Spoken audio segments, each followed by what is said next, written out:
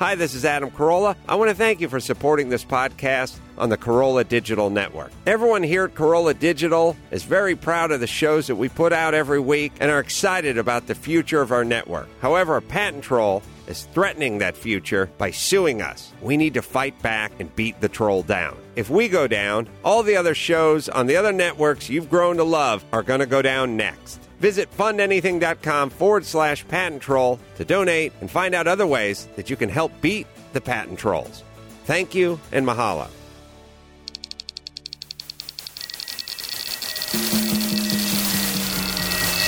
This is Carolla Digital. Hey, you guys, it's me, Alison. I just want to say thank you so much for listening. If you like what you're hearing, which, let's face it, you do, tell a friend. You can listen to us all sorts of places. A couple of them would be iTunes or AlisonRosen.com. In 72 hours, you could have $35,000 to cover your needs. What would you do with that money? You could pay off high-rate credit cards, start a business, finally do that home improvement project, start your small business. With our sponsor, Prosper, it's never been easier. Just go online, answer a few questions, and see your low fixed rate in seconds. Your money hits your account in as few as 3 days. Prosper is the fastest-growing peer-to-peer lender, and they've facilitated over $1 billion in loans to people like you. Their revolutionary platform connects people looking to borrow money with those who have money to invest.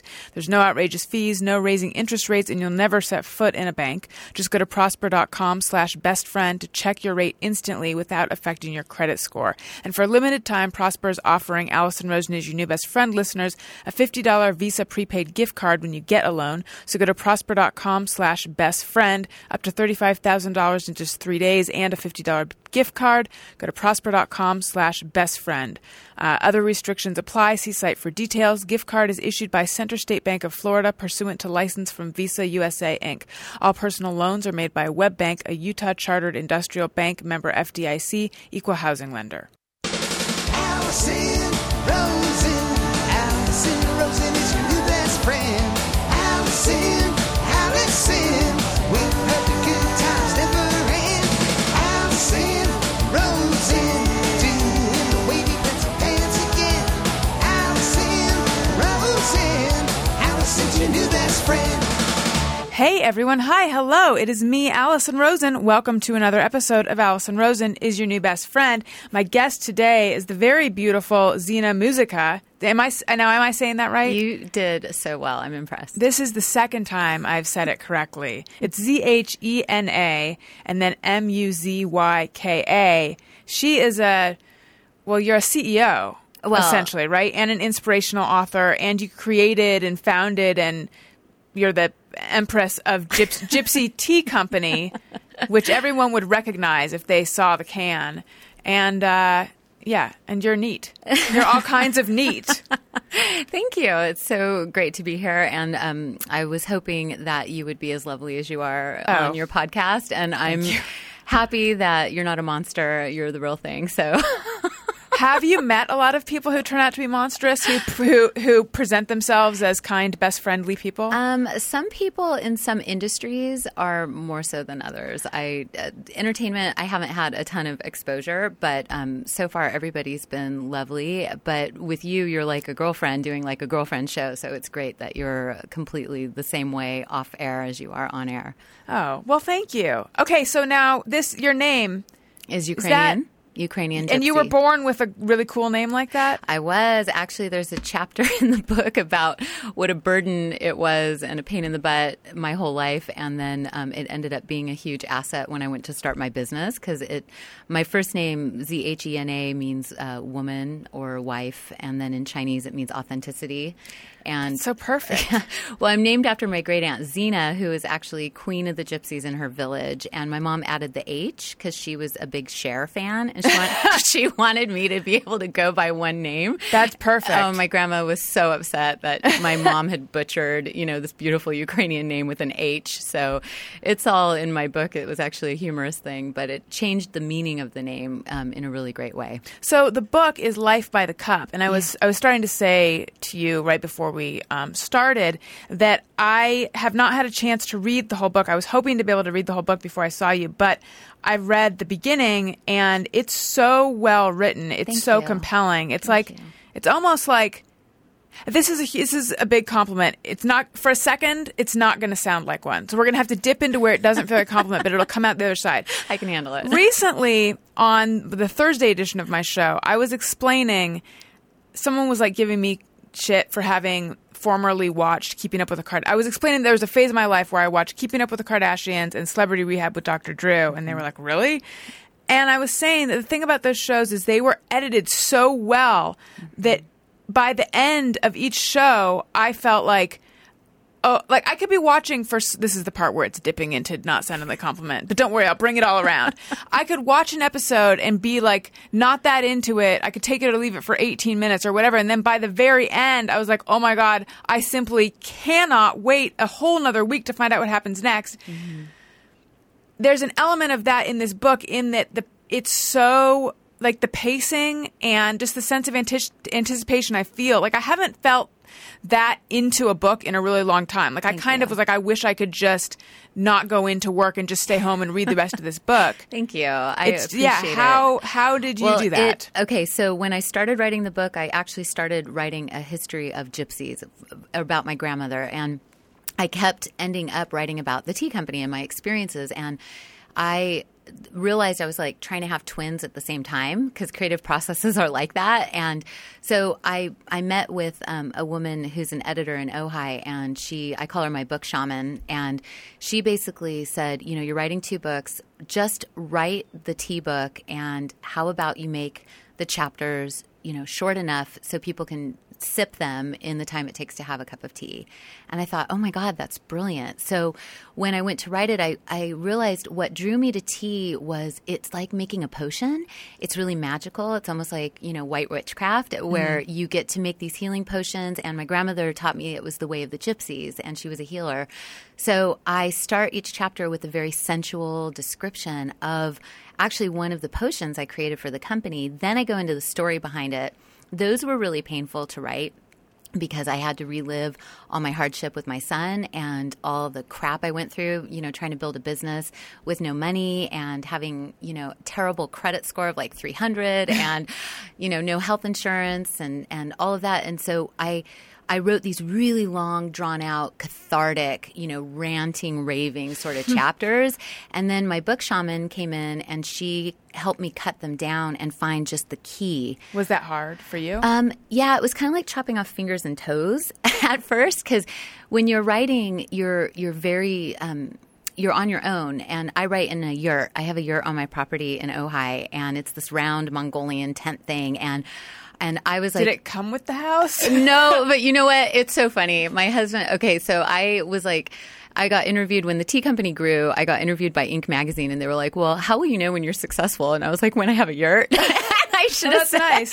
I should have said when I have a yurt and $1 million, but I forgot that part. But so when I got the yurt, I knew it was time to sit down and write the book and stop. Sorry to get stuck on this. Can you buy a prefabricated yurt? Oh, yeah. I got mine from Pacific Yurts. Wow. Pacific Yurts I feel like I'm living such a different life. Oh, yeah. A yurt-free existence. Oh, yeah. Well, you know, it's an amazing structure because it's like a tent. You can pick it up and move it, but it's a completely beautiful round structure. And there's something about a round space and being a woman, it just works really well. So I sat down in the yurt and I would just, you know, edit and edit and edit. And it took me 3 years to get this book in its current form.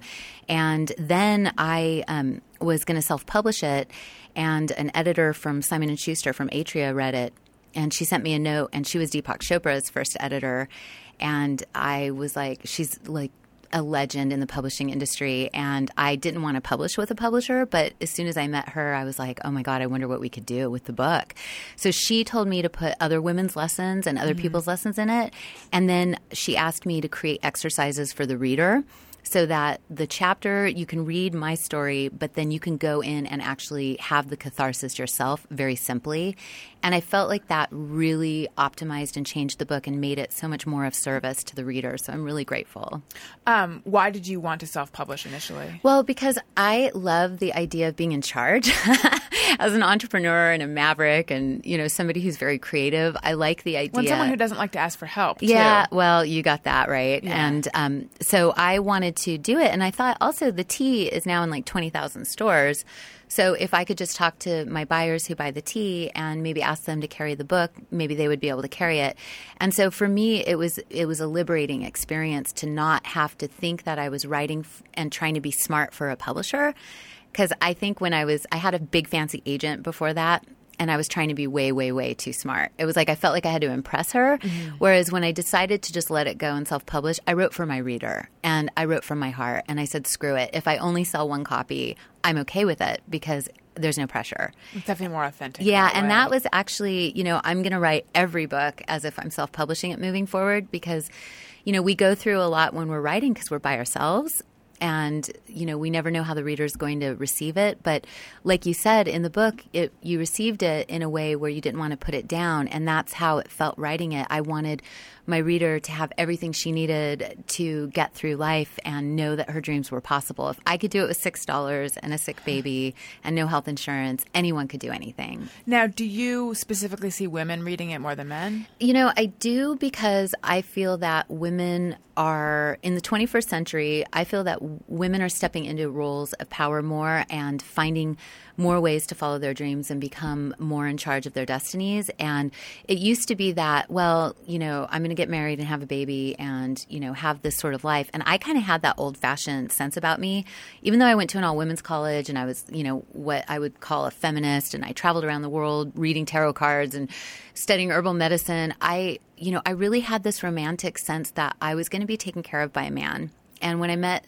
my son's father, he was a lot older than me. He was a filmmaker. And I thought, oh, good, I can just relax and write my book about my grandma now. And when Sage was born, I realized that the rent was 6 months late. I hadn't been paying attention. All of the utilities, I was fending off the utility man. All that was happening. And I realized, oh, my God. And were you with that guy at that point? We were splitting up, but I was still living there because I didn't have any money. Uh-huh. And I realized, looking around, I thought, oh, my God, like there's no one that's going to raise this baby and take charge and pay for things except for me. And I had to seriously have a talk with God and figure my stuff out. And that's when I decided to start my own company because I needed to have my son with me. And because he had special needs for the first 4 years of his life, and no one would hire me with a baby in tow. And so what happened was the only option I had was to start my own company, and that's what I did.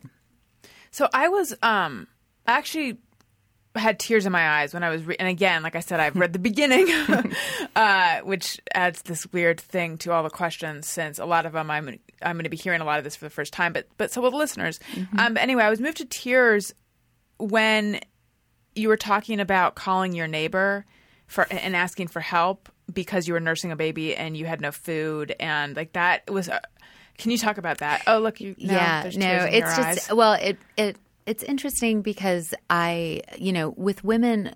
Like, there's kind of this myth that guys have a hard time asking for help, but women... I'm seriously not going to cry. This is the first time There's a lot of happy in the book, but it does start out hard because it was a hard time. But when I got home from the hospital with Sage, I was starving. And it was one of those moments where I thought, oh, my God, it's not just me and my pride anymore. And my dad was like, man, he was the village strongman. He was a firefighter, and he taught me to never, ever be a burden on anyone.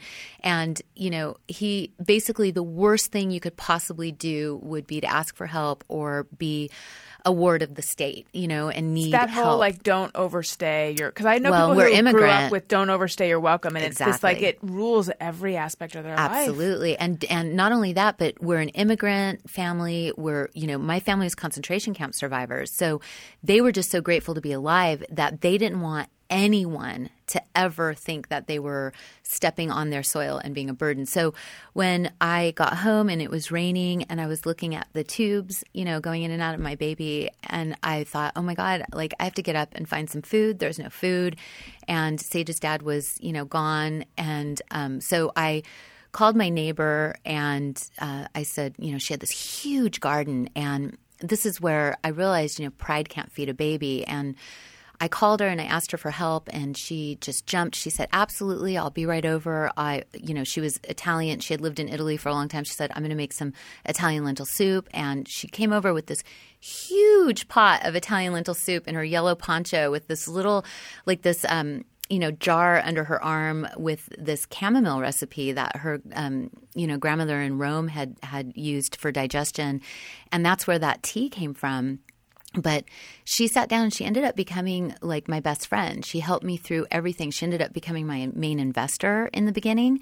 She helped me follow my heart. And it turned out that sort of sisterhood and friendship and fellowship was the thing that taught me that when we are giving and not being a burden on people, we're in control. But as soon as we need help, we have to ask for it and receive it, we realize we're out of control. Mm-hmm. So as noble as it seems to not ask for help, it's actually us being a control freak in our own life. And I think the part that really got me is that it's us being isolated as well. Absolutely. I remember someone tweeted it to me. Mm-hmm. But what they said is, or maybe it was in a comment. It was some like social media way that it came to me. It may have been in a comment or maybe in a tweet, but it was someone said that their therapist told them that intimacy grows out of being vulnerable. So if you want intimacy, you have to like tell your secrets, be vulnerable. And I thought it was interesting to me that it was distilled into just that essence of like, tell someone a secret, you'll feel close to them. And then that's what I realized. Like the minute you tell someone something that you feel like you shouldn't be saying, the minute, and I'm not talking about the kind of secret where it's like, oh, hey, by the way, I think your friend's attractive. Don't be mean. A deep something secret that you perhaps feel shame about or feel like I don't want this person to know this about me, and they react to you with either lack of judgment or love, which oftentimes I think are the same thing. It is. It's like you feel so much closer to that person and just so much better. Well, and we don't actually bond like successes, and when somebody's like at their peak and they're unstoppable, like you can think about trying to feel close. How would it feel to try to be close with Donald Trump, for instance? Like it's kind of gross. Yeah, it's like you wouldn't even. There's nothing there. But if Donald actually talked about how scared he was that his beautiful wife might leave him for a younger man or something, like wouldn't you all of a sudden be like, oh my God, I can relate, because life is scary and we bond by our vulnerabilities. And when I was writing this book, I really didn't want to say any of that. My first couple drafts were me being this cool businesswoman, like, oh yeah, I figured out how to build a multi-million-dollar business. But, I realized when I was working with my book shaman and we were coaching back and forth, she was kind of like a therapist, and she was getting down to the core of the story in each thing. And it was how I triumphed over, some of life's most basic, how, I learned to ask for help. And then I found not only a dear friend, but an investor who helped me build the company. I learned to follow my heart when it came to using organic products, even though people couldn't taste the difference and the non-organic were so cheap. And a woman told me, but the organics, the things that aren't made in a lab have sunshine in them. Mm-hmm. And so I took the risk and I went for the higher cost organic products because in my heart I knew it was right, but I lost a round of investors over it. So all of those things that we have to do when we're following our dream are risky. Nothing is safe about following a dream. And so I thought, well, if I don't give my readers a roadmap and show them that it's okay and they can do it too, and here's the tools, then I'll be doing a disservice.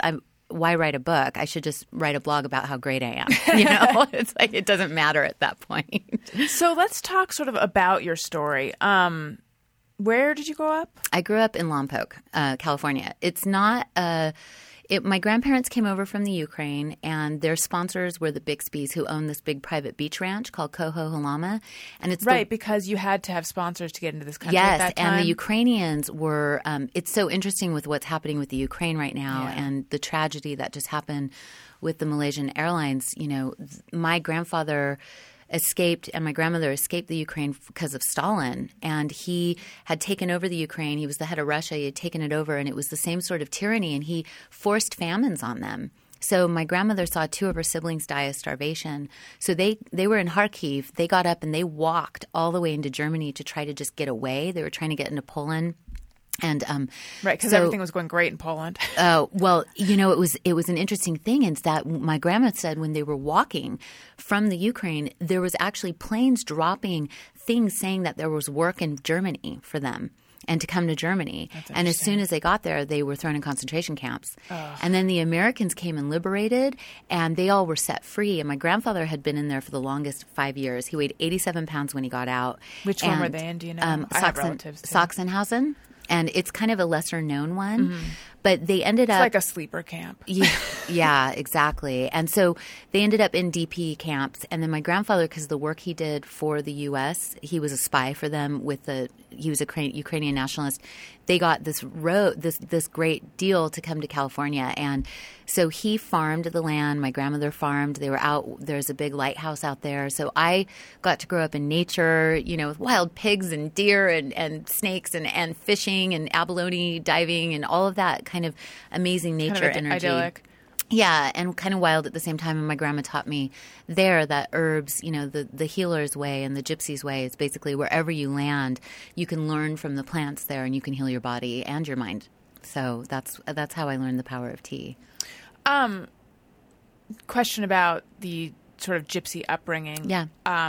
Is there any sort of fear of really settling down and growing roots in the culture? No, not in our case. So the actual roaming part of the gypsy culture is only like 3 or 5%. So there's a lot of myths around the actual Roma culture. And my family were in Kharkiv in a village. My great-great-grandfather was a fiddler, really well-known violin player. His wife was a healer, an herbalist, and they used to travel around with the circus, the Moscow circus. And then when they my great-grandparents ended up in Kharkiv, they settled down, had families, and, were basically farmers. And what I loved about the culture is, they don't see any one country as their home. They see the whole world as their home. But they're usually, really into building their community. And so... But they usually aren't welcome. So a lot of times they end up roaming. And the culture is really exceptional and beautiful. It's not like the crappy, bizarre, weird reality shows.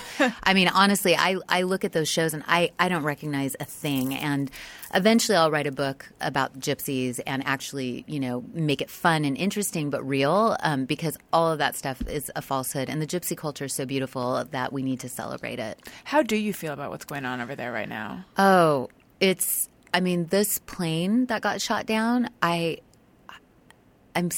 just so speechless. I mean, I heard about, I have a 4-year-old daughter now, and anytime a child is hurt, I just come out of my skin, and I feel that the fact that these guys have weapons like this and can shoot down planes that are flying over of innocent people, I mean, it's hard for me not to go all Kali Durga, the goddess of destruction, and be like, kill him! It's hard because it's like these little kids, their lives were ended and their parents and all these innocent people. But when I breathe through it and I look at it, I say, I don't know what the answer is, but I know that we have to end war. And I think if women were in charge, honestly, this kind of stuff would not be going on. This whole testosterone, adrenaline, fighting, power, control, all this stuff has got to come to an end. It's happening in corporate America. They're doing it to our environment. They're doing it to each other. They're shooting each other. They're killing each other's families. This has got to end. If you put women in charge of all these different countries and all the companies and actually had the way we're wired, not that guys are bad, but guys with too much power and too little training and consciousness are very dangerous because they're run by the lizard brain. They're run by the testosterone and the adrenaline that comes from an old model of fight or flight. And women are actually, I saw it in the tea fields in Sri Lanka and India. They build schools. They build infrastructure. They collaborate with each other. They want to know what everybody thinks so that they can go in and help everybody. And they instantly are focused on how are we going to make the world better for our children, whereas guys are how are we going to get more territory to protect ourselves because why?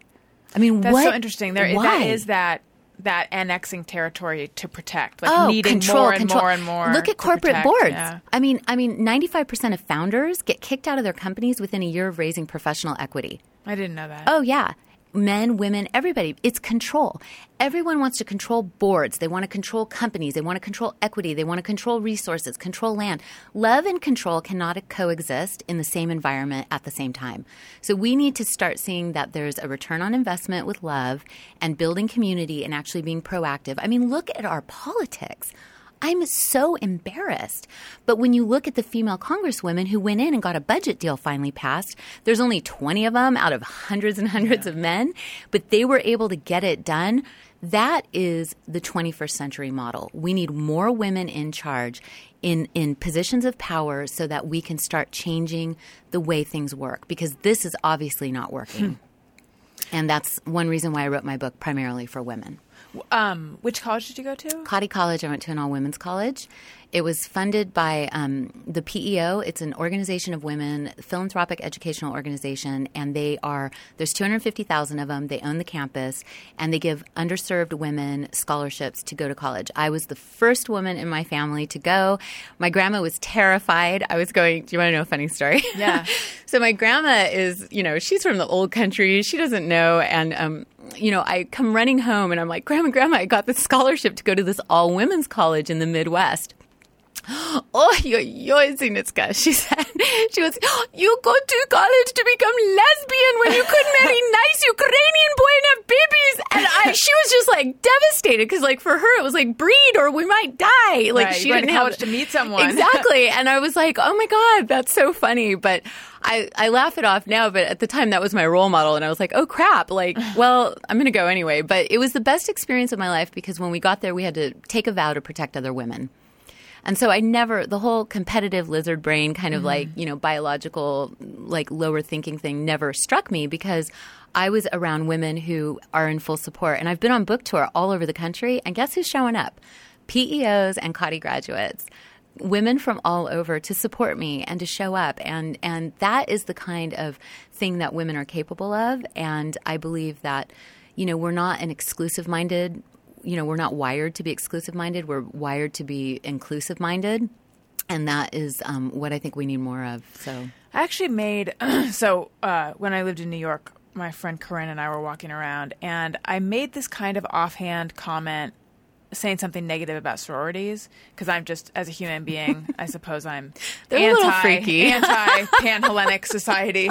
And she was like, I was in a sorority. Those are some of the nicest, like most helpful, thoughtful women that I've ever been around, blah, blah, blah. And really kind of went off on me for having said that. And it made me think maybe I did rush to judgment about that. Well, although the vast majority of sororities, I'm still convinced are exactly like I think they are.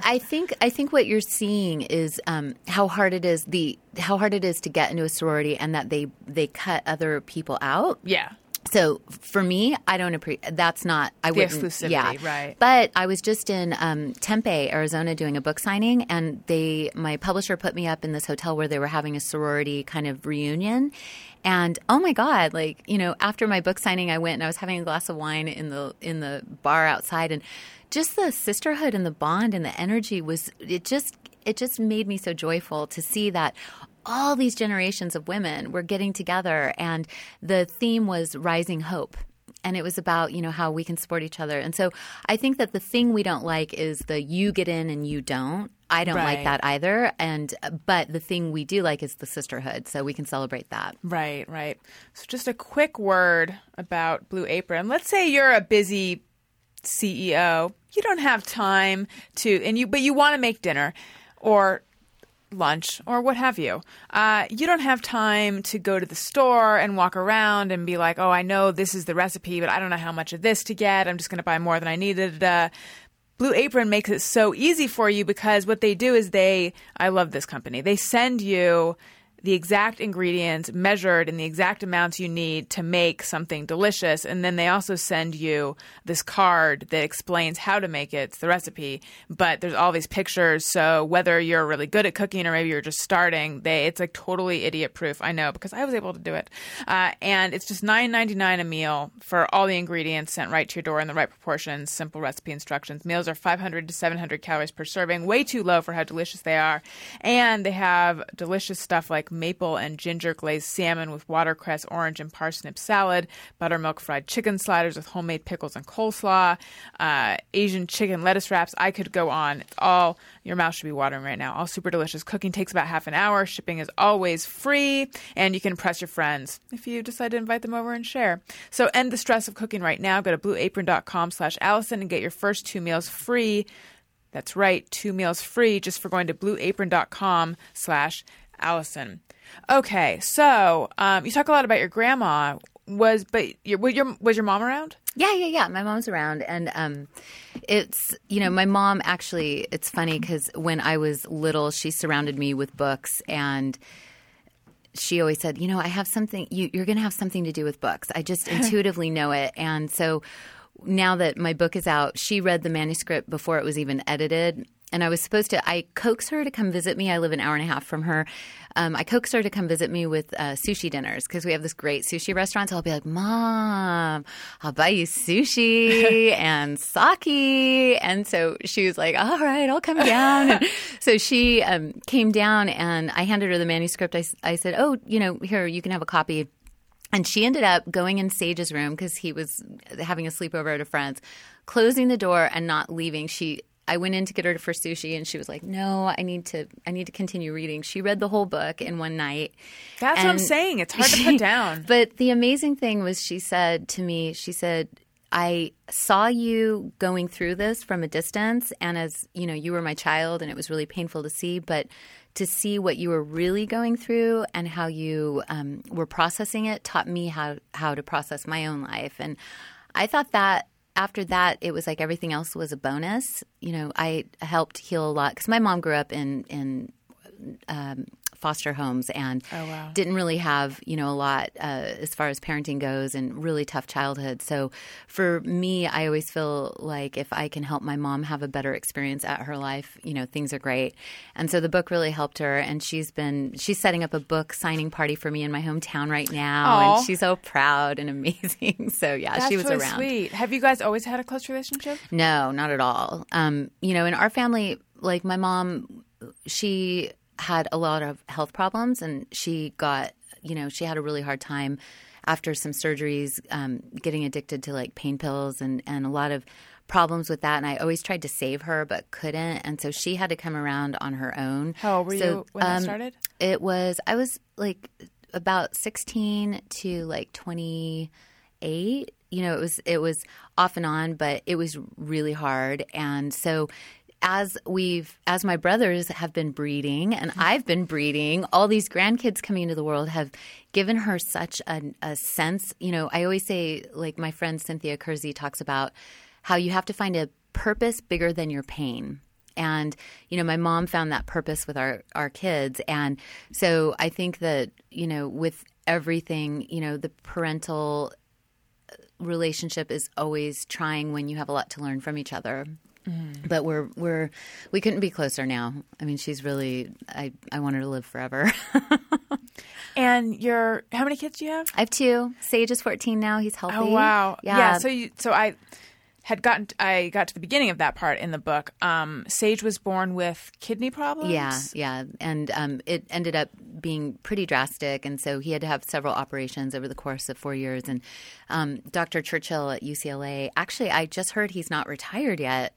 He saved Sage's life. And there's a chapter in here about letting people care for you in a way, letting kindness in. And that's often hard when we are going through hardship. We often get hard on the surface. And when Sage was going through his operation, the final one, the doctor said, "You are not allowed to be in the hospital. I need you to walk, go get some fresh air, walk, be in nature." And I happened upon this little green tea shop, tea shop, and sat down, and this young man just served me matcha after matcha after matcha. And matcha is this powdered Japanese green tea that's really high in an amino acid called L-theanine, and it actually soothes your soul. It actually opens your mind. They've done all these brain scan studies where it makes you function on so many more, brain cells. You use so much more of your brain when you're drinking it. And this kid just nurtured me. And then I got up and I went back, and Sage his surgery went phenomenal. The reconstruction surgery was great. And it was just one of those things where I felt like that kindness actually helped Sage heal, because I feel like we're all super connected. So, yeah, that was a big chapter in the book. After many years, he got healed. And then, I started going to India and Sri Lanka and working with the tea workers. Was it a birth defect, or was there some kind of? It was a birth defect. Yeah, and so what was it? What was the well, situation? when I was pregnant, it was kind of like I had this vision. I was living off the grid. I was this hippie girl. And that's. Had you dropped out of college? Or? Yeah. Well, Kadi is a 2-year school. Oh. So I got a scholarship to go to another all-women's college, but instead I fell in love, got married, divorced, went to Peru, studied herbal medicine. In your early 20s, right? I was 20. Yeah. Wow. Went to Peru, studied herbal medicine, moved to northern Idaho to study medicine or herbs with my godmom, and then came back to help my mom when she was going through her stuff. And then I got a creative writing grant to write the book about my gypsy grandmother. So I was living off of that, and I was living off the grid, very hippie, growing a lot of our food, doing everything, solar. And so Did you have like super long hippie hair, just so I can Oh picture my God. it? I will send you a photo. Okay. It was so long. I envy my old hair. But when I had Sage, I didn't think anything of it. I thought, well, I'll just get a midwife. I'll have him at home. I don't need insurance. I'm all natural. I'm vegan. I can do whatever. And right. You don't need the man yeah, helping you with this. Yeah. And I was like, I hospital. can figure this out. And then the birth didn't go as planned. Did you have any prenatal, like traditional medicine? Yeah. Care? I paid out of pocket and had, vitamins and all of that. And so when the doctor checked on Sage and said, you know what, I think you're going to have a hospital birth. And that was kind of the beginning of my wake-up call, where I was like, oh, I'm not an independent creature. This kid is teaching me lessons. I've got to actually, and so. What did the doctor see that made them realize? They just, Sage had some trauma when I was in labor. And so we had to get to a hospital. So you started the labor at home? Yeah. Wow. And so we had to get to the hospital, and then Sage was born. And then, did you know something was happening wasn't right? I did once. He started crying, like right when I got him home. He started crying like every day from like 2 to 6 or 8. And the only thing that got him to stop crying was me dancing around the house. Like I danced around the house to Fleetwood Mac and the Gypsy Kings for 2-3 weeks, and I would take him to the doctor every day, and they would say, oh, it's colic, and send me home. And then when I finally I knew something was wrong, and I kept going back, and finally I told the doctor, I said, I feel like my baby's going to die, and if you don't do a test, like this is going to be on your head. And that was really the first really empowered thing I had done since, I got. Were they just trying to say, oh, it's just Well, I didn't have stuff. insurance. Oh. So what happened is they did a blood test, and sure enough, he had a blood infection. He was having kidney failure. And then I tried to get on health insurance after Sage's initial operation. And it turned out back then, health insurance, right. birth defects were pre-existing conditions. Can you imagine? Actually, I can, because to me it's so – I was thinking this is a huge change that I'm experiencing in my lifetime, all of a sudden, that pre-existing conditions are not a thing. Because for my whole life, it was always like if you think you have a thing, make sure you get your medical care before, because once you're diagnosed with it, you can't get insurance. But the amazing thing is our system was set up not for children, but for profits. Right. And not for mothers, really need it. but for profit. So that's another thing that's changed that's really good. But when he got the surgery, he had special needs for 4 years, and I needed to make money. So I asked God, literally had a conversation with God, like, oh my God, what am I going to do? And I saw a Gypsy Tea party. I saw belly dancers, tea leaf readers, palm readers. I thought, oh my God, I can take my gypsy heritage, this book I'd been writing about my gypsy grandma, and my love of herbs, and I can combine them and throw gypsy tea parties. So I started, and I threw the first one. And I'm having one next week in New York, and I'm really excited. But I threw the first one. 300 people came. My belly dance troupe came. All my friends, artists, musicians, everybody came to pitch in. I mean, at this point, were you like, oh, this is it? Or were you like, I hope I'm not I was every step of the way was, well, as soon as I saw how much fun everyone was having, and the gypsy culture is about celebrating differences, celebrating music, celebrating life, births, everything. They come to celebrate everything. And so I thought, oh my God, I'm doing it. I'm bringing the gypsy culture into America, and I'm selling these fun, wild blends that I came up with in my kitchen. And like the first Gypsy Tea Party, like 300 people came and made like $1,000. And that was the most money I'd seen in a long time. And I was like, okay, I'm on to something. How were you making the money? Were you selling tea, or were you charging commission? Yeah, I made a bunch of tea before, and I sold it out. And then I started.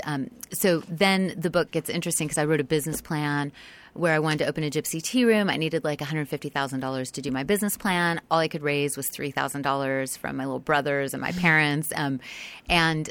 So I got a tea cart instead of a gypsy tea room, and I wheeled it into – I met these ladies. They said, oh, you can put your tea cart in our store. We love tea.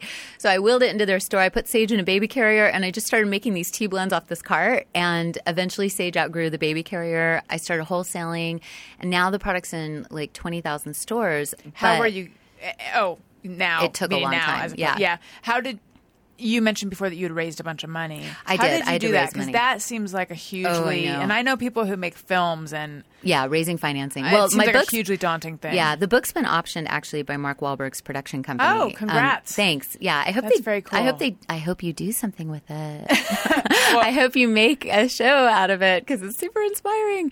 But he is a number one listener of this podcast, so I'm sure that it will be super effective. Mark, come on, Mark. We know you can do it. Yeah. But what I found was. Through I was very fish out of water, but I didn't know what I didn't know yet. Oh, that can be a strength. It was. And so I was in New York raising capital I was doing meeting after meeting after meeting because as soon as we started growing. I mean, were you just like, these people have money, I'm going to talk to them? How did you figure out who to talk to? Well, first I got friends and family and local investors, angel investors started investing because they started seeing what I was doing. And that's what I tell people who want to start a business and need financing. You can't actually get the financing always before you start. You have to have proof of concept. You have to show you've got the wherewithal to finish it. You have to show the passion and enthusiasm. So as soon as I learned that tea could end poverty for mothers in the tea fields, it was like game on. I was like, oh my God, we're saving the world. Like I went through this thing with my kid. Right, you had a greater purpose. Yeah, I'm like, you can fix this too. We're going to do this thing, and it's sexy because we're putting belly dancers in grocery stores nationwide. I had this silk gypsy tent, and for orders over $500, I'd read their tarot cards. Like I was like completely having so much fun, and it was so creative, and so everybody wanted. A lot of people were interested in it. So I'd raise like $9,000 and $10,000, then $25,000, then $50,000. But was this from angel investors? Okay. And so I'd present to people. I would put out I would say, I'm raising capital for my business. It's growing, 300% a month or whatever. When you start at zero, it's easy to grow triple, quadruple digits. Just for the people who might not know, and I'm sort of one of them, even though I sort of understand it. Angel investors, are there people who are like on their business card, it would essentially say angel investors? They're known as angel investors, or how does that work? What I did was I basically started letting people know that I was raising capital, and then investors would, friends would say, oh, I have a friend who's an investor who'd be interested in this. They like to invest in healthy products. So, are they expecting a return on that? Oh, yeah. Oh, my God, definitely. And so at first I was raising very friendly money that was, fairly easy. And then as we grew and the stakes got higher, it was, more and more intense. And then I had the same angel investors for quite a few years, two main ones. And they would put money in every year when they saw our growth and the promise and how many stores were wanting the product. I mean, the product, as soon as I found the mission of fair trade and dedicated the company to it, stores like Kroger and Wegmans and all these phenomenal stores, they jumped in because they were like, oh my God, we want to help. it This was is a super cynical question. No, go ahead. Is that why, or is it because that's a great marketing thing? I think. No, I'm not asking about your reasons. Well, I'm saying, buyer. I think it's. Yeah. I think it's most. Back then there were no 100% fair trade tea companies. There was no one doing what I was doing. So for me to say, here's some photos, I would go in and set up meetings with like the executive teams, like at Kroger, like King Soopers in Denver was my first big, along with Wegmans. I mean, they were mass market, and I showed them photos of the conventional fields and the organic, the non-fair trade and the fair trade. And I'm like, listen, this is market driven. For every tin we sell of this, we're going to grow this model over here where mothers can care for their children. They're not starving. The kids have health care. And they were just like, oh my God, like we're in. And that was so exciting for them. And then I think it's, there's certain companies that do it because it's a trend. And then there's certain companies that do it because it's the right thing to do. And are either one of them wrong? If people are doing yoga because they want to have a hot body, I mean, they're still getting the benefit of a spiritual the end practice. result is the same. Exactly. Yeah. So I felt like, we were changing the world. They were excited. And it was interesting because it was a lot of, no one knew about my son's health. And so I had to bring him to most of my meetings, and no one really knew what was up. And it was one day I told one of the buyers at Safeway what was happening, and that, Sage had these problems, and I had to pay off these enormous bills. And it turned out she'd been a single mom with 4 kids. And she was like, oh, well, let me make some calls. And it was like, bam, wildfire. All of a sudden it was like everybody wanted to help me. And that to me is another That's thing so nice. When we started with the shame, and so, yeah, I mean, these are big, like kind of business theories, but they work in everyday life, like learning to listen to your heart even when your family and friends are telling you you're nuts, learning that, tough situations actually show your true character, and that's the gift of the tough situation. The fires that make the diamond of your soul and your personality are actually the point. And resistance, coming up against resistance with others, that's actually good. If you don't come up against resistance, it means it's not a good enough idea. Yeah. So, this is not the same, but similar, I think. Someone recently told me, don't let negative tweets bum you out. It just means you've expressed an opinion. And because I think that I don't like a lot of blowback on Twitter is where it a lot hurts. of it. I don't like it when I feel like all I did was state my pretty benign opinion about something. Yes, I probably happen to disagree with Adam, and I happen to a lot of the fans disagree with me because I think if they're conservative, I'm not. I'm liberal. A lot of times I get a lot of shit because of that, and I don't enjoy it necessarily because I'm not a hugely political person. Yeah. But there are certain things where I do say my opinion, or I don't even feel like it's like, here's my opinion, I'm going to shove it in your face. Yeah. But whatever. But I realized, given that I would like to really kind of be the most authentic version of me on the mic and in my life, I should welcome that.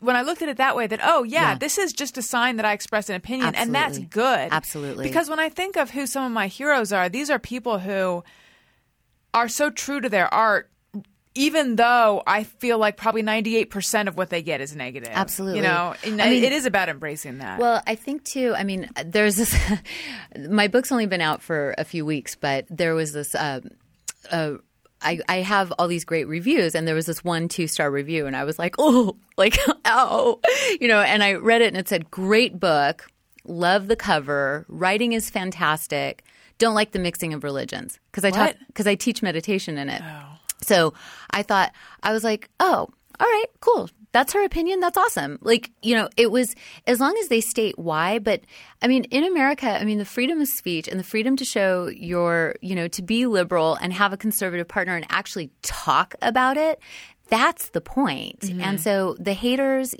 they can kiss your butt. Damn straight.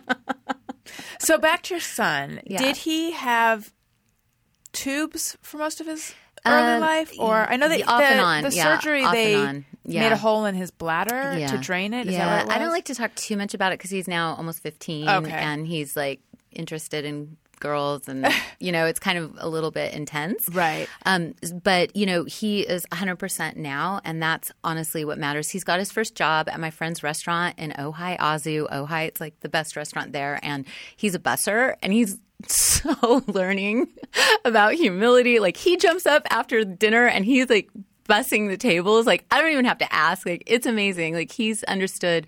He watched me work for so long. But it was interesting. A lot of people ask me about balance with kids, right? And businesses. And there was no balance. And I think balance is a joke, and it's a bad word. And it's, Elizabeth Gilbert is this amazing writer. She wrote Eat, Pray, Love, and she compares it with the old term perfection and balance. She goes, be careful with the word balance. But Sage used to walk around to all my employees. He had this little box. I found it the other day. It was called the Save Sage Fund. And it was a picture of a little stick figure with tears flying out of his face. Aww. And it was like, please save Sage. And he would go around and ask for money and candy from everybody. And unbeknownst to me, so that he could escape the office, where he had a pup tent and a lot of SpongeBob SquarePants. But Sage is doing great now. He had a lot of stuff early on, and I think I'm getting the sense that probably because I'm at the point of the book where you're talking a lot about it. That does that not continue? No. Right? No. I mean, what continues is that I actually realized that happened to me so I could have compassion for the women in the tea fields. Because what I found was that these women 9,000 miles away were plucking our tea, and people here are like, oh, they're drinking our tea and it's so healthy. But these women were actually only making $1.35 a day, and their infant mortality rates were around 50%. Yeah. And I was like, oh my God, as soon as I got over there and I met them, I talk a lot about that in the book, about India and the poverty and all of that and how to find the light in it. I actually realized, oh my God, this is my destiny. I was here to I went through what I went through with Sage so that I could have an understanding of what these women would go through.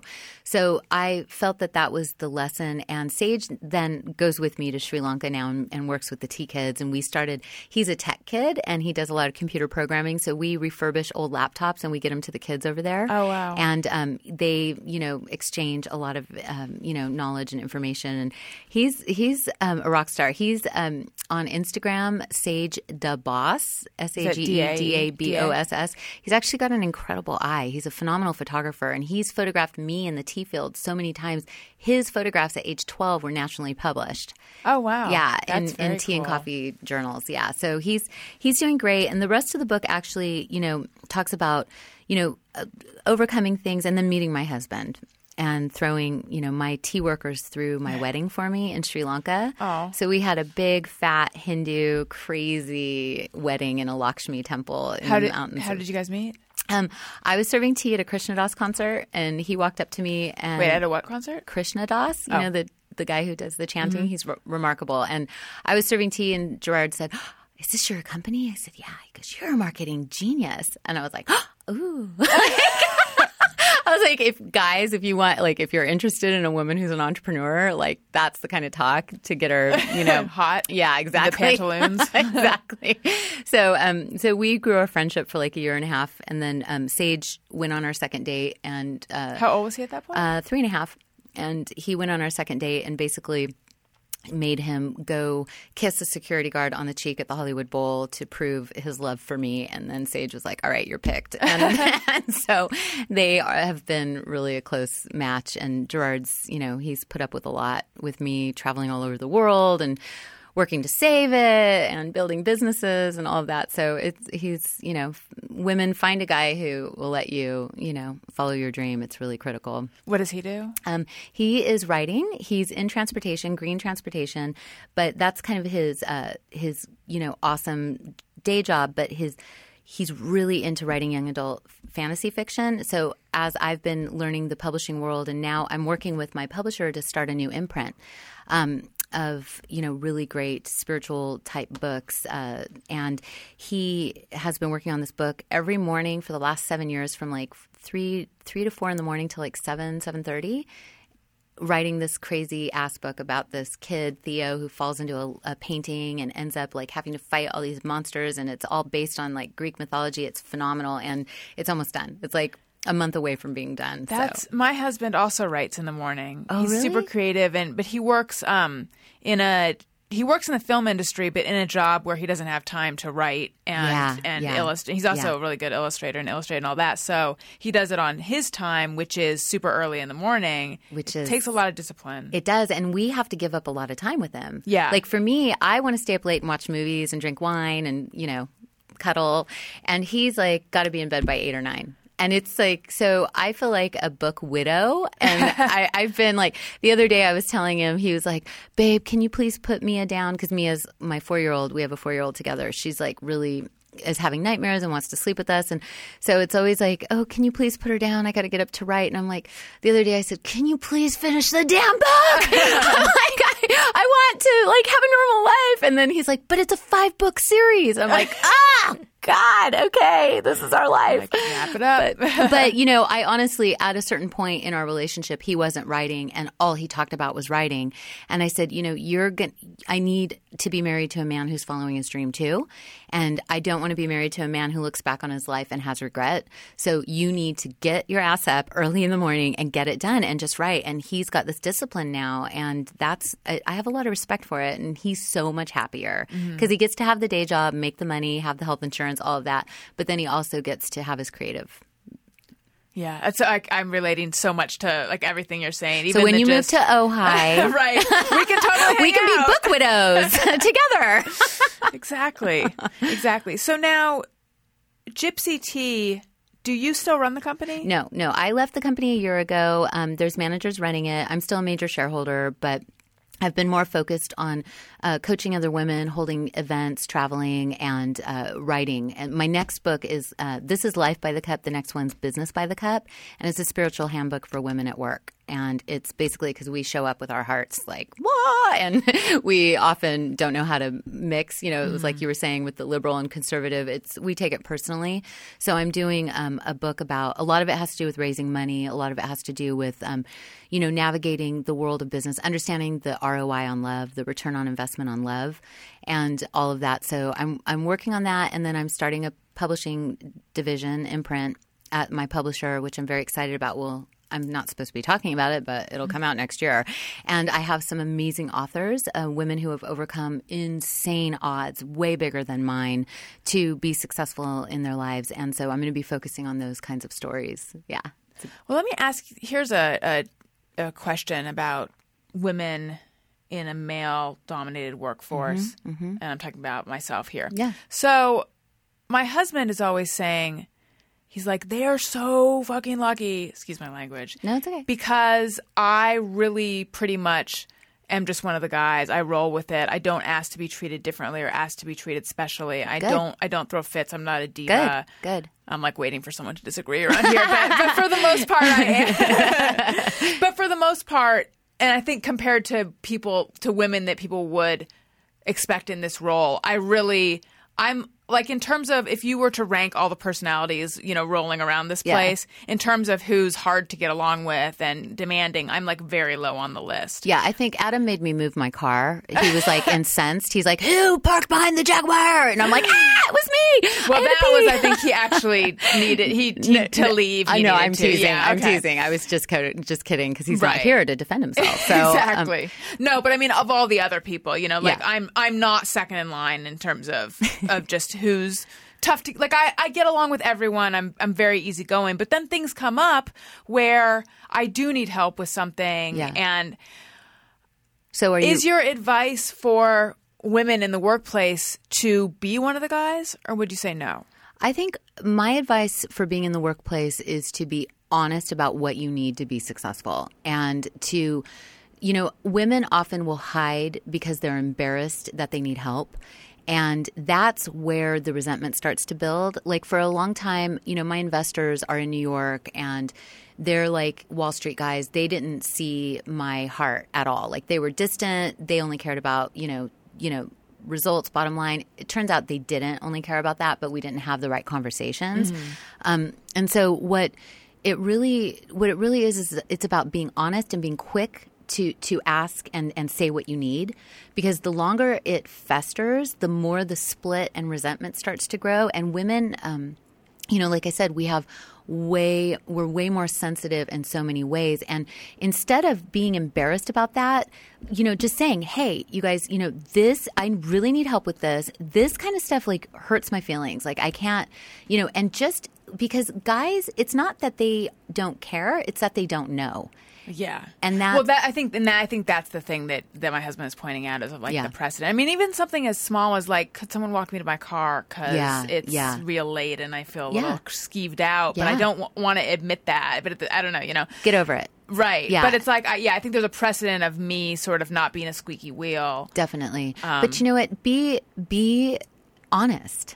The funny thing, though, and now I'm revealing way too much, is that when it comes to this show, my show, I am weirdly almost like a mama bear, like very protective because this is my tea company. So absolutely. I will fight for this show. But so I'm kind of a different person regarding the business of this show than me on Adam's show. I think because I don't have an ownership of it. It's different. But you guys on his show, if I may, you guys balance each other out. You have great conversations. You play off of each other, and there's a synergy. In relationships, often, there's two people, and there's actually a third energy that gets formed out of the two people, and that's the kind of the unspoken vibe that people let off. And you guys have a phenomenal vibe, but you also understand that, he's in the driver's seat and you're like, it's like you guys are going to a concert and you're in the passenger seat and he's driving. Cool. You get it. It's kind of like a marriage. One person gets to be in charge of the radio part-time. The other person gets to be in charge the other time. And with your show, like you said, women tend to look at their businesses and their creative endeavors as babies because it is the same energy. The second chakra, and I'm going to get a little esoteric, but that energy that is in our body, in our womb, that is actually where creativity is born. So you could be having babies or you could be birthing books. You could be having babies or you could be building a show or a business. It is the same exact energy. It's the creative force, the creative energy, whether it's biological or spiritual. So it is, it's very interesting because I'm able to speak out internally on behalf of my show because it's not personal. It's it's as if it's a baby that I'm protecting. Yes, exactly. It is a creative endeavor. I mean, it's personal, but it's not. I don't feel like it's not definitely. me. Yeah. I mean, I don't necessarily always get along with the chairman of the board of the tea company, and I mean, I didn't talk to him for a whole year, and I had lunch with him last week. That's in my next book, but I respect the fact that we have differences. But what was interesting was that he said, I've invested in a ton of companies, and I don't know why you act this way about yours. What does that mean? It was just that I'm intense. I'm passionate. Yeah. I'm protective. It's like, don't mess with my baby. And by the way, it's my name kind of thing. And I said, well, for one, the company saved my son's life. So out of the gate, it's not a business. It's a life. It's a lifeline, right? And number two, blending tea was how I talked to God. I said, so for me, it's not a business. And that is what most women feel about companies they create. And that is where we have to actually get comfortable. Understanding that we protect them like a baby, we raise them as we would a child, and that at a certain point, we may feel comfortable leaving them or not, but collaboration for us and being part of the decision-making process, it would be just like, you have a baby, you get divorced, but who's in charge of that baby? Oftentimes it's the mom. See, the thing that irks me about what he said is that I feel like a man in your position would be equally as aggressive or protective or whatever you were being that he took issue with. It just maybe it would be more in the I'm doing this because of business as opposed to it's I have a personal connection to it. But I think that's my sense. Yeah, but at the end of the day, I looked at it and I said, I only want two things. I want the company to be a legacy. I want it to make a difference in the world and show people how business can be done in the right way. And number two, I want it to be abundant for everybody. I want everybody to have wealth and abundance and prosperity from it. And then on those 2 points, it was like 100% agreement. Everything else, is just noise. So how do we make sure that when we're dealing with men in businesses, when we're dealing with investors and board members and customers sometimes and partners, how do we actually find what matters and just focus mostly on that? Because oftentimes, and in my book, The Pluck the Positive, you're going to like this chapter. It's about how the tea workers have to pluck 16,000 tea leaves a day, and they have to be the best tea leaves on the top. And they're moving so fast. If they were to focus on the bad tea leaves underneath the top tea leaves in a bud, they would not get paid for their tea, because it would be a rough plucking. If they're focused only on the best tea leaves, the positive, the best part of it, then they'll have a fine plucking, they'll get paid their money, and everything will be fine. If we focus on the differences and the problems and the challenges instead of what matters, that's where those will grow. Everything you pay attention to makes it grow. So if you focus on the negative, you're going to get more of that. If you focus on the positive, you're going to get more of that. So it's a practice of your brain to retrain it to consistently and always go toward what's right in a situation, what matters in a situation, and leave the other crap be. Just let it be, because it'll fade away if you let it go. Yeah, I mean, and how do you choose which battles to fight? Well, I fight a lot with just with this guy in my life. It's like we have some sort of karma, but what it is I've had to really over the last year choose my battles, and also with like my 4-year-old daughter. When you meet her, oh my God, she goes to school in a cape and has a sword collection. Oh. Just saying. But you do have to actually just learn and have compassion towards yourself, because oftentimes you don't know what battles to fight until you start fighting them. Right. And then it's like, oh, okay, we don't go there. It's like if I went out and did some, there's definitely, it's kind of like being married. You know where you can push and you know where you shouldn't push, and you just find out by trying and by, going into it, and then you learn. Another sort of gendery thing is I find myself oftentimes telling myself, try to get your way, let the person keep their pride. If that makes sense. No, like it does. In That's a situation very chess. Yeah, that's where I'm right, but I don't need to drive that point home. It's like I'm getting what I want, just let it go. But I wonder, do men have that? I mean, are men thinking in that way too? My husband is that way, and he doesn't I tend to say, but they need to understand what's right and what's wrong, and I'm really immature in that sense, and I'm still learning. Thank God for my meditation practice. Otherwise, who knows? But I always want somebody to understand every point of view, to the point of my own demise in some instances, where it's like, okay, well, we don't agree on that, but if you can just see what I see, then the world is going to be a better place. Whereas sometimes you have to just say, okay, you see it that way, I see it this way. As long as I'm not being hurt or something's not being hurt, we're going to be fine. I tend to go in and want everybody to kumbaya, my Lord. I want everybody to see every point of view so that we can all learn and all be one big happy family. And that often has backfired on me. Yeah. You know what would never backfire on you? Awkward segue. Graze. So Graze snacks. Gary, have you gotten into the Graze? I have. It's really good stuff. So good. So Graze, they send you this snack box that has 4 different snacks in it. You can choose either the nibble box or you can choose like a low-cal version where each snack they send you will be under 150 calories. They have this website where they have pictures of each delicious snack. They have sweet, savory, all different kinds of combinations, and like these big, beautiful pictures of each snack. And then you can either you can choose trash, like I don't ever want to get this again, or you can choose try if you're like, ooh, that looks good, or like or love. And so if you don't want it, they won't send it to you. You can select which things they will send. And I was thinking, I think the perfect thing about it for people who enjoy grazing, like the name, or just snacking, is each snack is in it's single serving size already. It's my favorite thing about it. It's like it prevents the whole like, oh, I'm going to have a few Cheez-Its, but there's a whole bag right there. Right. Like it's really nice. That's my favorite thing about it. But the weird thing about it is that I think a lot of us, the problem is that an actual serving size doesn't feel like enough. But it does with But Graze. with Graze, it does. And I think it could be because of the packaging. Because it comes in this little – it's translucent. You see everything you're going to get. I was just thinking about it. Like imagine if it came in a little bag that was opaque, you would think that that's not enough. But for some reason with this, it totally is. I don't know what it is, but it actually is enough. I'm pretty excited every time I get my Graze box. You guys can be excited too. So it's graze.com.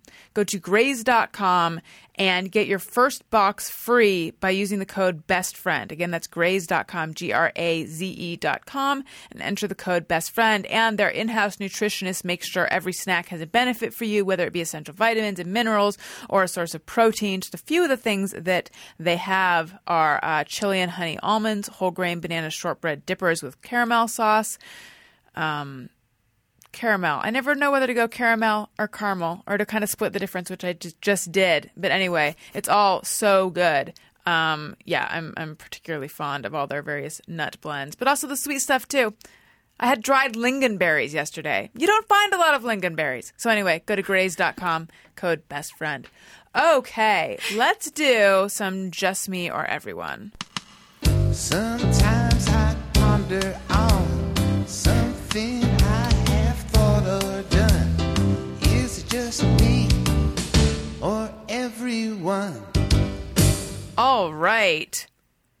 We were also you were going to read my cards. I've had my tarot cards read like once or twice in my whole life.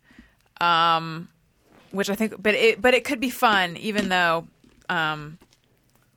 sort of dubious of everything. But I'm narcissistic enough that I'm like, yes, I want to hear about me. Well, so what you want to do is you want to shuffle. And in my next book, the business book for women, I'm making my own set of tarot cards. Oh, that's smart. You're rebranding. Yeah. Well, and I use them to make decisions. And you know, a lot of people think, I use a Magic 8 Ball. Yeah. Well, you know what? I do, but it's kind of simple. It's a little too simple where it's like, okay, yeah, maybe, yeah, but who's Ask involved? Again later. Yeah, exactly. But for me, I love the decision-making aspect of it. And I love the fact that, you know, it's not me talking. It's actually the cards, which are interesting and illuminating. So I'm not going to do it. It'd be funny if the cards all said things that you want, like, oh, you got to take out the trash card. Okay, so you are feeling guilty about something, and but you have a tremendous amount of abundance and joy and wonderful things happening around you. But it's kind of like the more good things happen around you, the more you feel kind of bad. It's almost like you have survivor's guilt for being successful. Does that ring a bell? Yes. The overlying situation is that your life is full of possibilities, and you're becoming aware of new possibilities, and new partnerships are coming in, new friendships, new people want a lot of this? Yeah, they want a piece of you. And I was just thinking, you know, when you were talking about your sponsors, like you have cool sponsors. Like you're not selling crap on the show. Like it's actually good stuff. You are in a great position. That's why people love you. This is one of the best readings I've ever seen, by the way. You basically, so the situation card is that you're feeling guilty for all the wonderful things that happened to you. And the possibilities are endless. You have an immense amount of opportunity coming to you, all these new people and friends. You're becoming aware of new opportunities and a new level of spirituality. The next 2 to 6 weeks are going to be you needing to slow down a bit and relax more, go to the spa, put your feet up. Don't feel guilty for taking care of your body. Self-care is the new bottom line, girl, and especially for successful women. The more you care for yourself, I know it seems anti-intuitive, but the more you care for yourself, the more you're going to be able to give to others, especially with everything that's going on. The card that you got is that, it's the creator card. It's God. God's on your side. Like you have nothing to worry about. You're completely guided by God and all the right intentions. You have nothing to feel bad about. The next card is a new vision for your life. So you're actually in an environment where you're building a new vision for your life. You know, you just got married, things are happening, you guys are maybe thinking about a family, all of that's coming up. And so all of that is exactly where you're supposed to be because it's completely guided by God and all these great possibilities. Now you in the situation, you're just looking for guidance. You're just looking for a clue. You're looking for somebody to come in and say, okay, here's what you should do. And so all you need to do, the outcome card is going with the flow. Relaxing more. I love that there's a going with the flow card. That's your outcome card. You actually relaxing more, worrying less, swimming, nature, more time to zone out. Like that is of utmost importance that a lot of people don't give themselves. You know, I go down to the yurt, I lay on the futon, I stare up at the ceiling fan sometimes for like an hour. And then all of a sudden I'm like, all my life is renewed. Like everything's great. And it's just the time to actually be. we're always so busy doing. Multitasking. Yeah. And in this stage in your life, you are being asked to slow down and to have a new vision of what your life could look like. Shape it the way you want it for self-care. And don't feel guilty about it. That's the situation card. Let go of the guilt. And every time the guilt comes up, come up with a mantra. So maybe the mantra for you, there's a ton of mantras in the book, the mantras of the cup. So when you're having your morning cup of tea or coffee, just say, self-care is let's see, currency. Self-care is gold. Like, whatever it's going to be, come up with something where it's like, I care for myself and therefore I care for others. Something where you can remind yourself on an ongoing basis, retrain your brain to focus on it's good to care and slow down for yourself and zone out and go with the flow. Got it? Yes. Thank you so much. Hopefully that was helpful. That was totally helpful. I mean, I think the thing that gets me is, and I know that you caught the tail end of the Adam Carolla show where I was almost, in a very elliptical way talking about this. It's like there are situations where I know where I'm upset with someone and I know that that person is upset with me and I know why they're hurt and I want to fix that. Like someone's hurt. I want to fix that. I want to go to them. I want to save them. But I don't agree with their version of reality or their narrative of what happened. And like for my own preservation, I need to not do that. But I've been programmed my whole life to try to save people. Yeah, definitely. So it's like the guilt comes from I'm not doing this thing that from the time I was put on this earth I have done, which is essentially be codependent. Definitely. But so that's how we're all wired as women too. And, I come from a Jewish gypsy family where it was like, oh my God, if you have something and they don't, you have to give it to them. And it's like, oh my God, don't you dare do better than your neighbor because they might be sad if you're doing good. So not only that, I don't know if you have this in your family, but in mine, it's like if you stand out, you're a target. Oh, exactly. Definitely. You're not safe. Yeah, and exactly. Safety is the. I think that's a survivor sort of immigrant thing. Agreed. Of like assimilate, don't stand out, don't make yourself a target again. Exactly. And so in those situations when somebody's hurt and you want them to feel better, you can say, I really, take a deep breath and say, I care so much about how you feel. And, I'm here for you if you want to talk it through. And then the ball's in their court. And from there, you have to literally just make a space for it, allow them to come to you, and then let it go. Because it's the guilt and the power struggle. Because oftentimes when somebody's feeling bad and they don't come to you to actually like clear the air, it's oftentimes they need you to feel bad. Yeah. And that's their point. So sometimes by them making you feel bad, they're playing the role they played as a kid with one of their parents. You're playing the role you were born into that you were trained to do is to feel bad. So then all of a sudden everybody ends up drained and it's very unproductive. Yeah. So the thing you want to do is make a space for them to come to you, talk it through, say my intention is that our relationship is solid and healthy and wonderful. I care about you. And when if you want to talk it through, let's do it. But at this point, until you're ready to do that, I've got to keep going with my life. Yeah. So I know That's it's hard. good. It's an exercise. All right, let's do Just Me or Everyone. Megan says, scale at doctors always measures 5 pounds heavier than home scale. What the fuck? Where is the truth? Just Me or Everyone, choose to believe home scale. I don't weigh myself at the doctor's office enough to know whether that one's heavier than my home scale, but I do go nuts thinking that there's something wrong with my home scale. It's broken, and then I'll take Daniel's weights where I actually know, oh, this is 20 pounds, and I'll put it on and I'll be like, oh, it's correct. So I go all sorts. Actually, I'm trying a new thing, which is I'm trying to only weigh myself once a week as opposed to multiple times a day. Well, I do the thing where I weigh myself multiple times a day, and then I'm like, oh, I don't even want to see the scale, and I put it under the bed for a few days, and then when I'm like brave enough, I take it out. I'm trying to end that insanity by just weighing myself once a week. I don't know if it's going to work or not. We'll see. But anyway, I feel like it doesn't really matter what the doctor's versus yours says. The whole thing is just if it's on the, you know how you're trending if it's on the same scale. Donna M. Martin says, Donna M. Martin, wasn't that the name of the character on 90210? When the date is written 8/22/2014 instead of August 22nd, 2014, I sometimes forget which month is the 8th 1, just me or everyone. Well, that is because in Europe they flip it. Yeah. I'm going to guess that's In why. Asia. Mm-hmm. Yeah. Have you not seen that, Gary?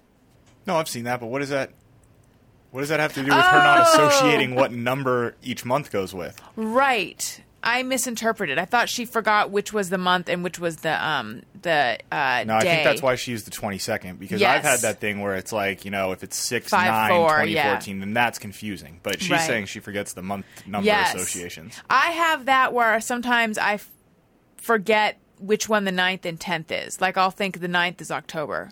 Oh, I just realized why. It's because someone close to me, their birthday is October 9th. Oh, there you go. No, October this does one's not never, feel like it should be the 10th for me. It should be very 9th. This one's never happened to me. I don't know. Zhena? I honestly, I Haven't had have that them one? pretty memorized because, numbers were pretty important in business. So Yeah. I had to figure it out fast. That's good. Just Dawn says, wonder if guys who spit sunflower seed shells into a urinal think those shells are actually going anywhere. Have you seen a lot of sunflower seeds in urinals, Kaylin, Gary? It happens. I haven't. It's mostly like sporting events. And the holes in the bottom of the urinal aren't No. big enough to accept the seeds? No. Not typically. All right. Marvin Aeroliga says, just me or everyone, when there's a fake news channel in a movie, show, video game, I always check the stories and the ticker. I do too. They're always amusing, and I they're do always that. going too fast. I'm like, wait, come back. Did you guys see that movie In a World? Not yet. With Lake Bell, who's been a guest on this show. Really funny movie, and she's reading a magazine at one point, and so it's like a women's magazine, and all the articles that are teased on the front of the women's magazines are really funny. It's like 8 hot numbers. I've recently been rewatching Arrested Development, and they do a lot of that. That's really, really funny. Yeah. Kristen Marie says, just me or everyone, frequently freak out when I see a bug on the wall or floor in my peripheral vision, only to realize there's nothing really there. Yeah, I do that too. Not necessarily with a bug, but I'll think I see things and jump. Anyone else? Yeah, sometimes. But I don't know. Ever seen a bug that isn't there in your yurt? Oh, yeah. No, we have real bugs in the yurt. There's so many bugs in the yurt. Ojai is full of bugs. You seem like a nature lover. How do you deal with bugs? Because bugs are number one reason I Well, can't it depends. get down with It depends nature on at how times. fast they move, and I tend to put a cup upside down and then save it for my daughter to mess with because she is like this little wild child, and so sometimes she'll kill them, sometimes she'll take them outside, sometimes she'll stick a pin in them. She's really more like she's very scientific, Right. So yeah, I use them for entertaining my kid. Is that bad? I mean, I feel like don't tell the bugs that, but I'm okay with that. Although I did have this whole train of thought the other day, which was, it's weird how okay I am with just, I actually don't ever do the clap and a kill a bug thing, but it's like we're all so okay with that. I've been feeling, so I eat meat, but please don't send me anything I don't want to see, people listening. I've been feeling actually guilt. Speaking of guilt, I've been feeling guilt over that lately. Just thinking about how okay I am with eating meat, even though I'm not okay with anything. Like I have a dog that I love, and anytime I see a news story about someone hurting a dog, it just maybe it's because I'm trying to get pregnant. I don't know what it is, but it just guts me. The idea of people anyone hurting a little the quality thing. of meat. And I was vegan for 13 years, and now I eat grass-fed steak like maybe once a week, maybe just because I get so anemic. But I've started taking more and more spirulina, so I'm not even craving meat anymore again. And so I think it's just a matter of the mindfulness and making sure it's high quality grass fed without hormones. That is the key. And that it was, if you have to eat meat, make sure it's killed humanely and that it's raised without a lot of chemicals. But I was thinking it's interesting that we are all so super cool with just killing bugs, but we wouldn't want to watch an animal be slaughtered. Yeah. But bugs are, I mean, they are living. Be careful, you're turning Buddhist. I know. That's what I started thinking, it's really, good. It's consciousness. I mean, you're aware. These are like, there's well, life in every little thing. And you also take whatever energy the animal was feeling when you ate it, you take that in. Like everything, I mean, broccoli doesn't necessarily scream, right? So the more you can eat of natural foods that don't have an impact like that, the better your energy is going to be, especially thinking about having a family and all of that. You're just cleansing. Okay, great. Z-Train says, hate when someone has a voicemail message that sounds like they are answering, so I say hello to a recording. Do people still have those? Because I always fall for them. I do every time. I have the same girl who has the same one, and I fall for it every time. I forget. She's like, hi. I'm like, hi. And then, so I just feel like for the person who has that, how fun is it really to have a whole bunch of voicemails where the person is like laughing and kind of embarrassed? It's probably fun. B. Slammin says, I prefer a little heft on my dining utensils. No malleable or plastic waste of my time, please. Just me or everyone. I'm trying to think if I wouldn't have thought I have a lot of opinions about my dining utensils, yet Daniel and I, having come together, there's more than one type of fork in our drawer, and I certainly have preferences. So Definitely. I guess I do, yeah. Sean Daigle says, do any dudes still... Ooh, this is a question for the men. Do any dudes still wear tighty whities other than in the movies? I think it's a thing of the past now, unless in a comedy movie. Have you guys seen tighty whities, or do you wear them? No, I don't. And I don't See go a lot to of the gym dudes? that often, so yeah, I don't see a lot My of... son doesn't wear them, and my husband doesn't wear them. I would have thought men still wear them. My dad wears why? them. I just would have. I just thought it was When boxer briefs came around, that was that. it took the place of... Yeah. I think so. But don't you guys care about gravity? Boxer briefs do Eventually. the same job in the gravity department, and you don't look like as big of a dick. Got it. Meaning they no hold pun, everything... No pun intended. Right. That Hold was everything in not a place. dick joke. You don't look like an asshole, in my opinion, with the boxer brief style, and it still gives you the same support. Gotcha. David Fletcher. Does anyone actually wear boxers, though? Are those that popular? Or are boxer briefs just kind of ubiquitous at this point? I think they're ubiquitous. Kalen just checked what he was wearing, for the record. He just lifted up his shirt and pulled his... I did. Wow. Well, I wear boxers. So I I haven't... check to see what I was wearing today. Yeah, I haven't worn boxers in a long time, but I think boxer briefs, then boxers, and then way down the list is tighty whities. So, Kaylin, do you sometimes wear boxer briefs and sometimes wear boxers? Yes. How do you decide which? Whichever one is nearest to my hand. You're not in a mood for one more one day or the other? No, I don't really care that much. Interesting. If it were me, I would want to start out like equal number of each. I don't care, and then I would just veer towards one. I think it's just how I am. I don't care. All right. It's very relaxed. David Fletcher says, and this is the last one, just me or everyone, when I hear the song at the end, I get pissed about that listener that said it was the height of narcissism. I do too. Okay, so there's a song that plays at the end of the show, and it's like 2.5 minutes, and someone wrote in and claimed that it was the height of narcissism to expect listeners to listen to this song. And I'm like... Can't they turn it off? Yes, it's the height of narcissism to think that You we expect should change them, that. or that you expect them to listen to it. And as I explained, these songs came to the show when I was doing it as a show in my living room on Ustream in my apartment in Brooklyn, and a fan who's a super talented musician made these songs, and so we used to play it, and it was like part of the show. And then when I developed it into a podcast, I didn't go back to him and say, hey, make shorter songs, because I thought these are great. So you know what that guy can do, Gary? Hey, go fuck yourself. That's right. He made that too. And that is a special ringtone. You can get that by searching Hey Go Fuck Yourself on your iPhone in the iTunes store. We also have 2 bonus episodes available while you're there, recorded live at the LA Podcast Festival, one with Doug Benson and Greg Proops, the other with Doug Benson and much of the Thursday Gang, and those are $1.99 in the comedy album section of the iTunes store. Thank you so much for being on my show. Oh my it was God, so Alison, great it was such a talking pleasure. with you. Yeah, definitely. So everyone go out and get Life by the Cup by Zhena Muzyka. It's Muzyka? Muzyka. Muzyka. Mm-hmm. So now I have said it wrong No, it's twice. okay. No, you're Zhena Muzyka, Yeah, right? very Okay. nice. Yeah. Go get it. You won't be able to put it down.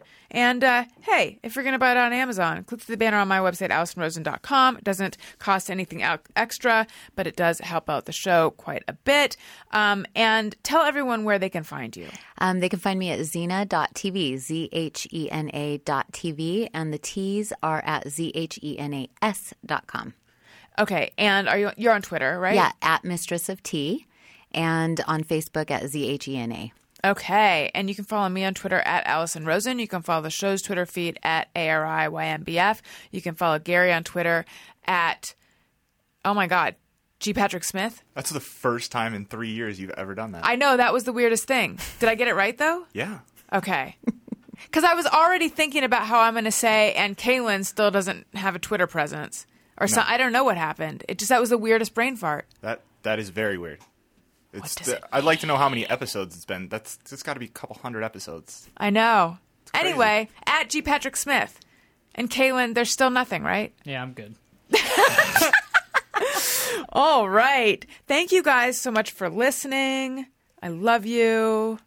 Goodbye. Hey, do you know about the Alison Rosen show? We had a good time, but now we gotta go.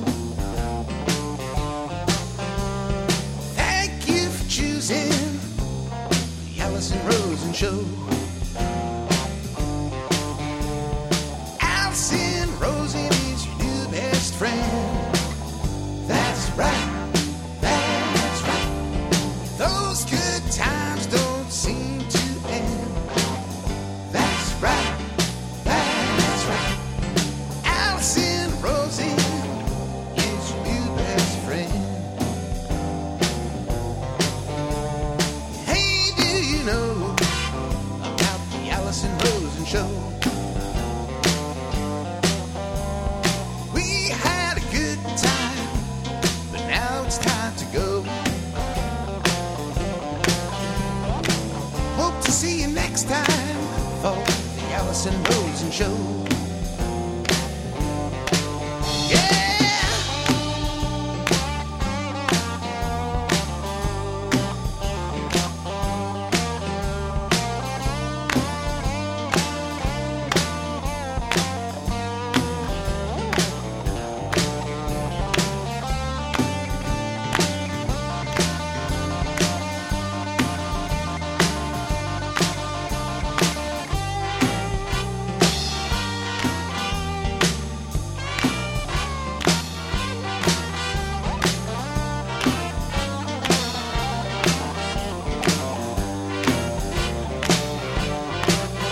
Yeah, Alison Rosen is your new best friend.